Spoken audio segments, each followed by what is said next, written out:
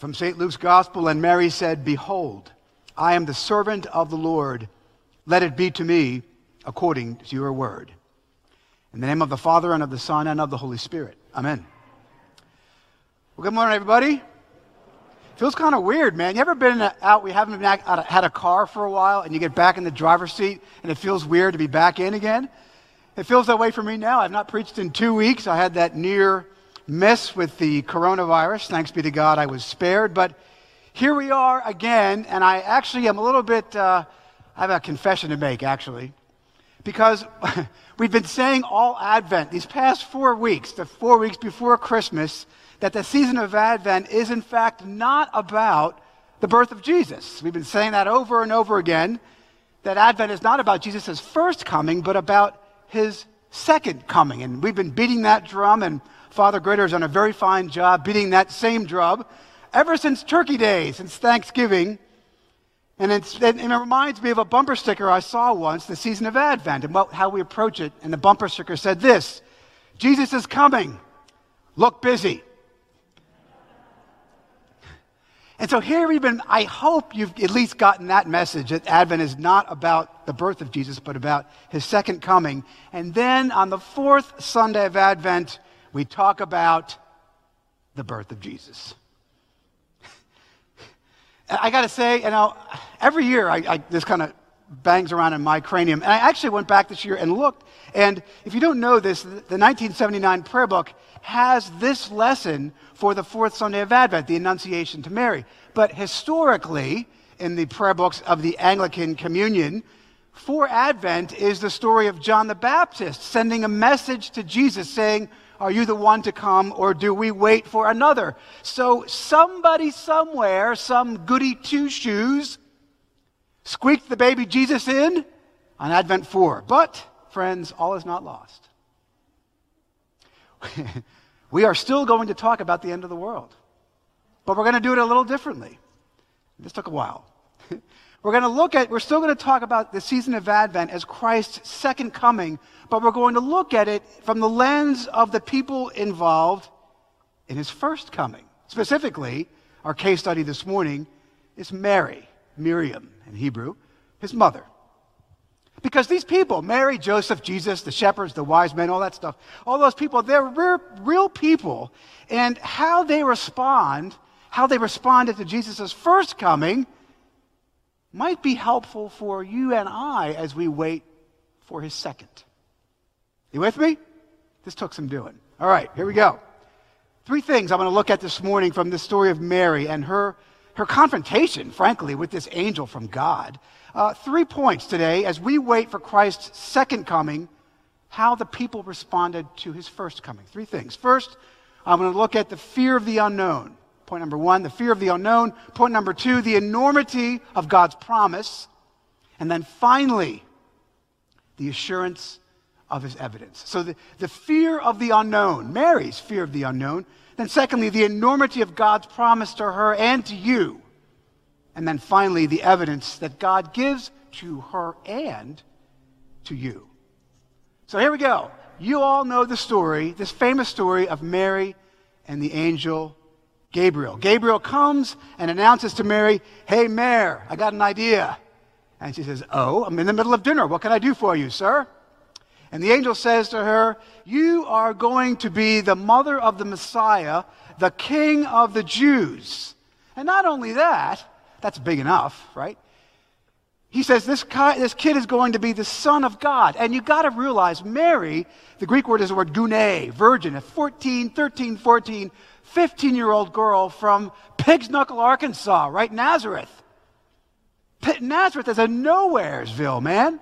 Nothing good comes from Nazareth. It's a small town. She's a coal miner's daughter, right? She is. She's a nobody. And this angel comes to her and says, "Greetings." I love it. So sanitized in the English, but I'm going to show you something. "Greetings, O favored one. The Lord is with you." Well, you've probably seen this Annunciation, it's known as. The Annunciation to Mary. "Hey, Mary, you're going to be the mother of God." You've probably seen a picture of it, right? And typically, Mary is typically a stained glass or a painting or something. And Mary's praying very devoutly, right? her hands folded, and a little beam of light in front of her. She's got this little smile on her face, and she just couldn't be happier, right? That's the image we have in our minds of this story of the angel coming to Mary. But friends, man, nothing could be farther from the truth than that image. Nothing. Show you. Luke says in verse 29 that Mary, look at it again. He appeals to her, hey Mary, greetings, O favored one, the Lord is with you. She's confused. What is going on here? And it says here in verse 29 that she was, I love this, it's so antiseptic, greatly troubled at his saying. Have you ever said that in your life? I was greatly troubled at his saying. You ever said that? I've never said that. But that Greek word for troubled, and it's greatly troubled, it's an emphatic in the Greek. That Greek word for troubled is the word distrasso, and it means terrified. Don't miss this. Greatly troubled. Yeah, okay. No, man, she's scared out of her mind. She's really afraid. I mean, she sees this angel, which God knows what it even looks like, and it says to her she's going to be the Son of God, and she's really, really scared, greatly terrified, it says. And who can blame her? You know, whenever angels appear to somebody in Scripture, the first thing they say is, hey, you got a sandwich? No. Don't be afraid. And the angel appears to Mary. She is greatly distressed, and he says to her, Mary, don't be afraid. Why would you say that to somebody unless they are afraid?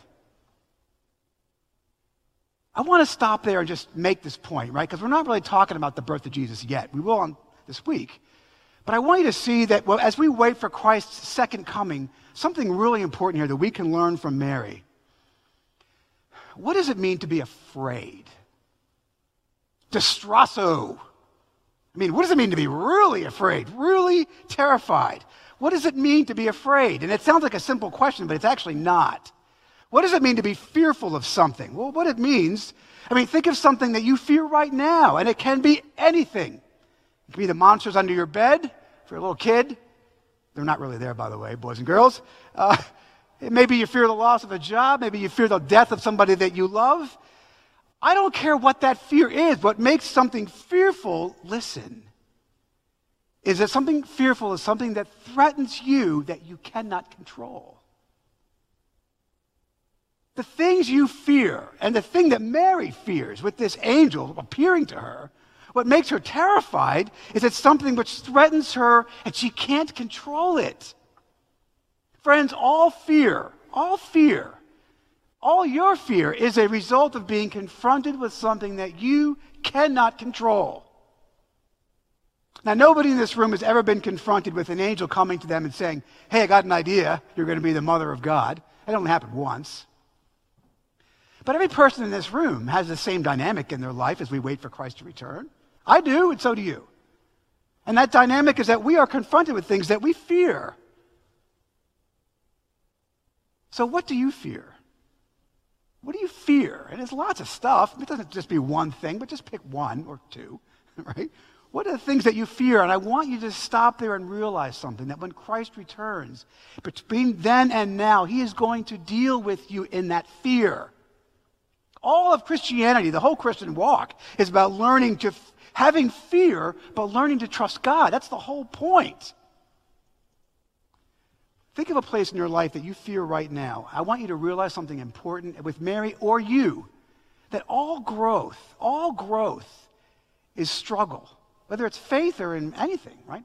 Dieting, exercise, studying for school, it's struggle. All growth is struggle, and the Christian walk is struggle. That we are forced to confront things that we are afraid of, and you got only two options, only two. Stay stuck or move forward. When something hits you that you're afraid of, you got two options, stay fearful or trust God. That's what Mary does. She trusts him. She says, according to your word. I've never said that either. According to your word. That is a Greek way of saying, I have no idea what you're telling me. I'm a virgin, I'm not married, mother of God. Wow, okay. But according to your word means I have no idea what you're saying to me, but I'm going to do it because I trust you. I will do this according to your word. So friends, here's the first thing. What we can learn from Mary is quite frankly to confront our fear. Name it and claim it, the Baptists would say. And then also see how that fear leads us to trust in God. That leads me to my second point, the enormity of the promise to Mary. As we consider the things that we fear, I want you to also consider the enormity of the promise given to her and you. I'll show you. In the midst of the uncertainty, her fear, the angel says to her, "Behold, Mary." That word behold is a Greek word, eduo, and it's an emphatic. It's a super important word. It's archaic in English, but in Greek it's important. It means, listen to what I'm saying to you. You will conceive in your womb and bear a son, and you will call his name Jesus. The name Jesus means God saves. Now put yourself in her shoes. Put yourself in her shoes, right? It's a 14-year-old girl doing the dishes, and out of nowhere, or whatever she's doing, I don't know what she was doing, playing on her cell phone. She's like most 14-year-old girls. She's on social media, right? But Mary's minding her own business. This angel comes to her, and she's an insignificant person from an insignificant place, and she's just been told she's going to be the Son of God. I want you to consider the enormity of that promise that God made to her.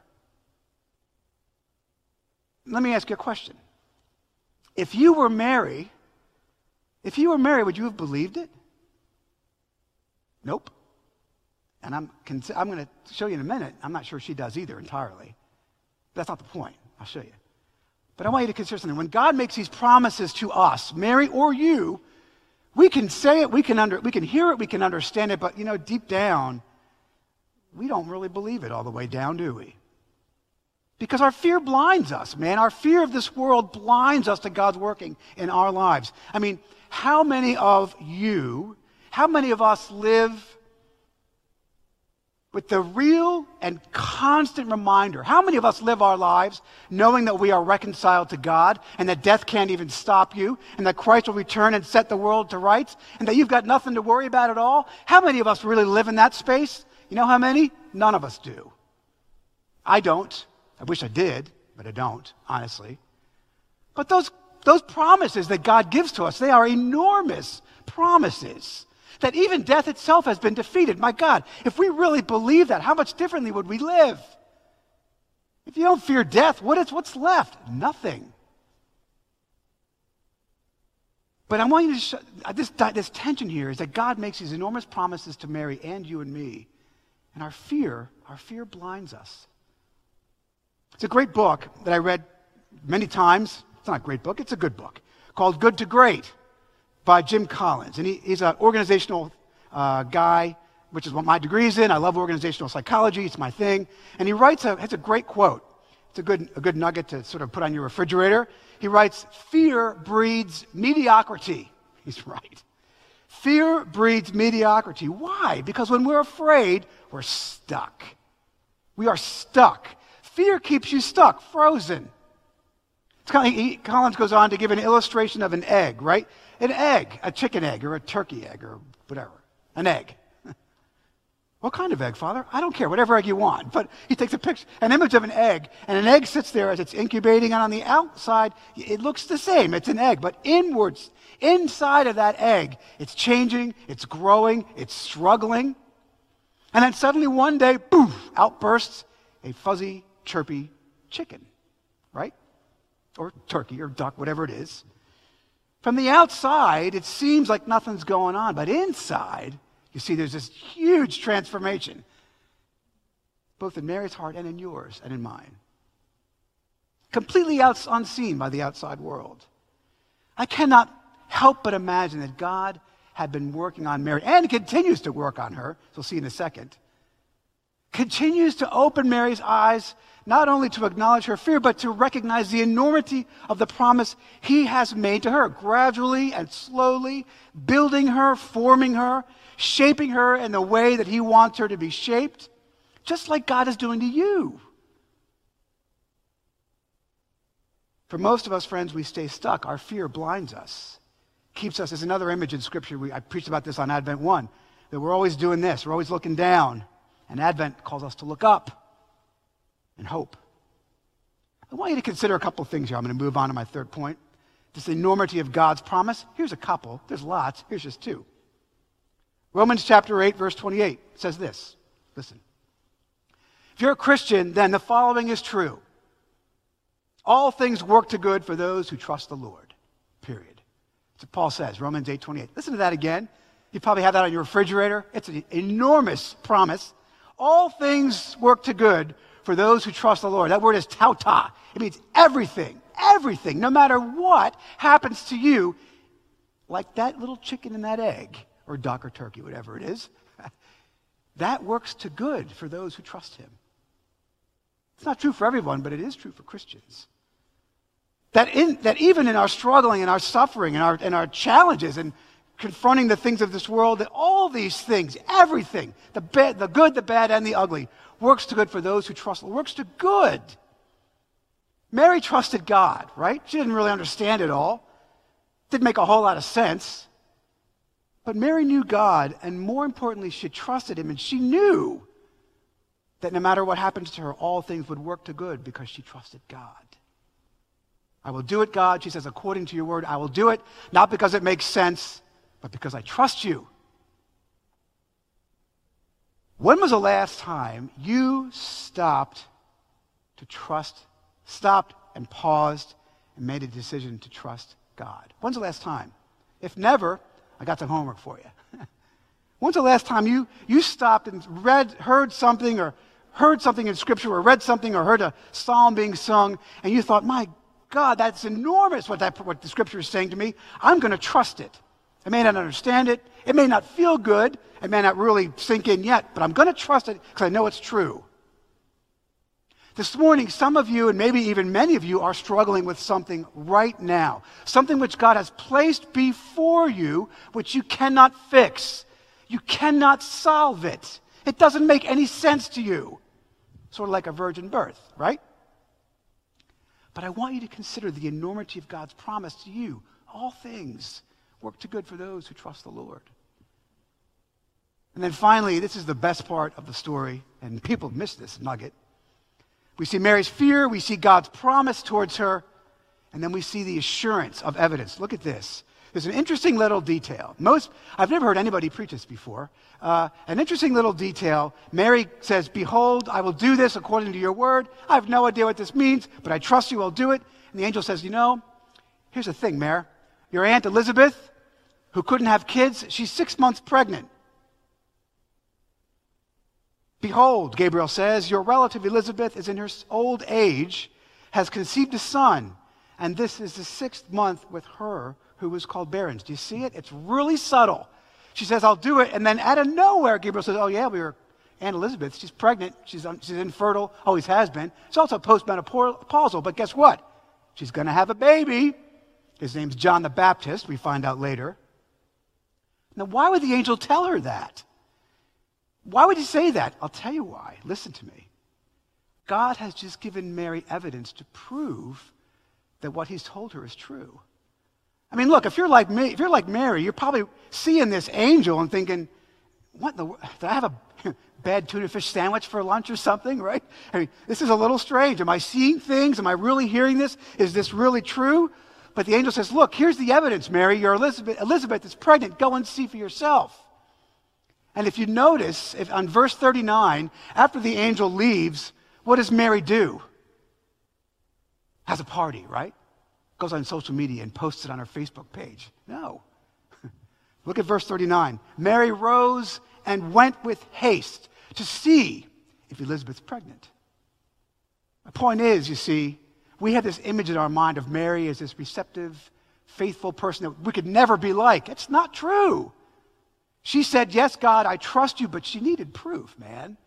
And the angel gave it to her, and she went, and she walks into the house, and Elizabeth says to her, by the power of the Holy Spirit, could you imagine? They've not spoken until Mary walks in, and here's this very pregnant Elizabeth, and Elizabeth, filled with the Holy Spirit, says, could you imagine? Who am I that the mother of my God should come to me? Could you imagine the evidence God has placed in front of her? These words are not to pat Mary on the head. It's to prove to her that what she'd just seen was true. When is the last time that God has bailed you out and shown you something in your own life to prove to you that he's real? When is the last time you prayed for something? Maybe you didn't get what you wanted, But something worked out later on down the road which was obvious to you as evidence to prove to you that God is real. Maybe he brought somebody into your life. Maybe he's worked out a relationship that has been stagnant or destroyed for years. Maybe he has given you a miraculous healing. I don't know. But if your eyes are open and you're willing to see the evidence God places before you, the fears and the enormity of those promises come through. I want you to think about this. I'm going to wrap up. I want you to think of a time in your own life, whenever, it could have been last week, could have been 10 years ago, I don't care. Well, you were so convinced that things were just going to go downhill, and maybe they did, and maybe they were.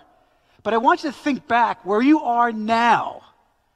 And I want you to look for those little nuggets that God placed in your path to show you that all along he'd been there, that all along he was real, that all along he'd been carrying you, even when you didn't know it. I want you to, as we wait for Christ to return, the second advent, let's consider this story of Mary. She was fearful. God had promised her and you enormous things. And he worked it out and showed her later with the evidence that he could be trusted, that we can have hope. See, Mary shows us that even when we fear, if we trust God and lean on his promises, which are astounding, he will give us evidence to prove his claims. That's Mary's story. What's yours? Shall we pray? Father, as we wait for Jesus to return, to turn our fears into joys, to turn our insecurities into victory, to set the world to rights. Lord, as we wait for that, remind us of the enormous promises that you've given to us, even in our fears. Remind us that as followers of your Son, all things work to good, and that you provide evidence for us that prove your power. Come, Lord Jesus, come quickly. In your name we pray. Thank you for tuning in to our Trinity Episcopal Church podcast. To find out more about the work God is doing through Trinity, visit us online at trinityvero.org and follow us on Facebook.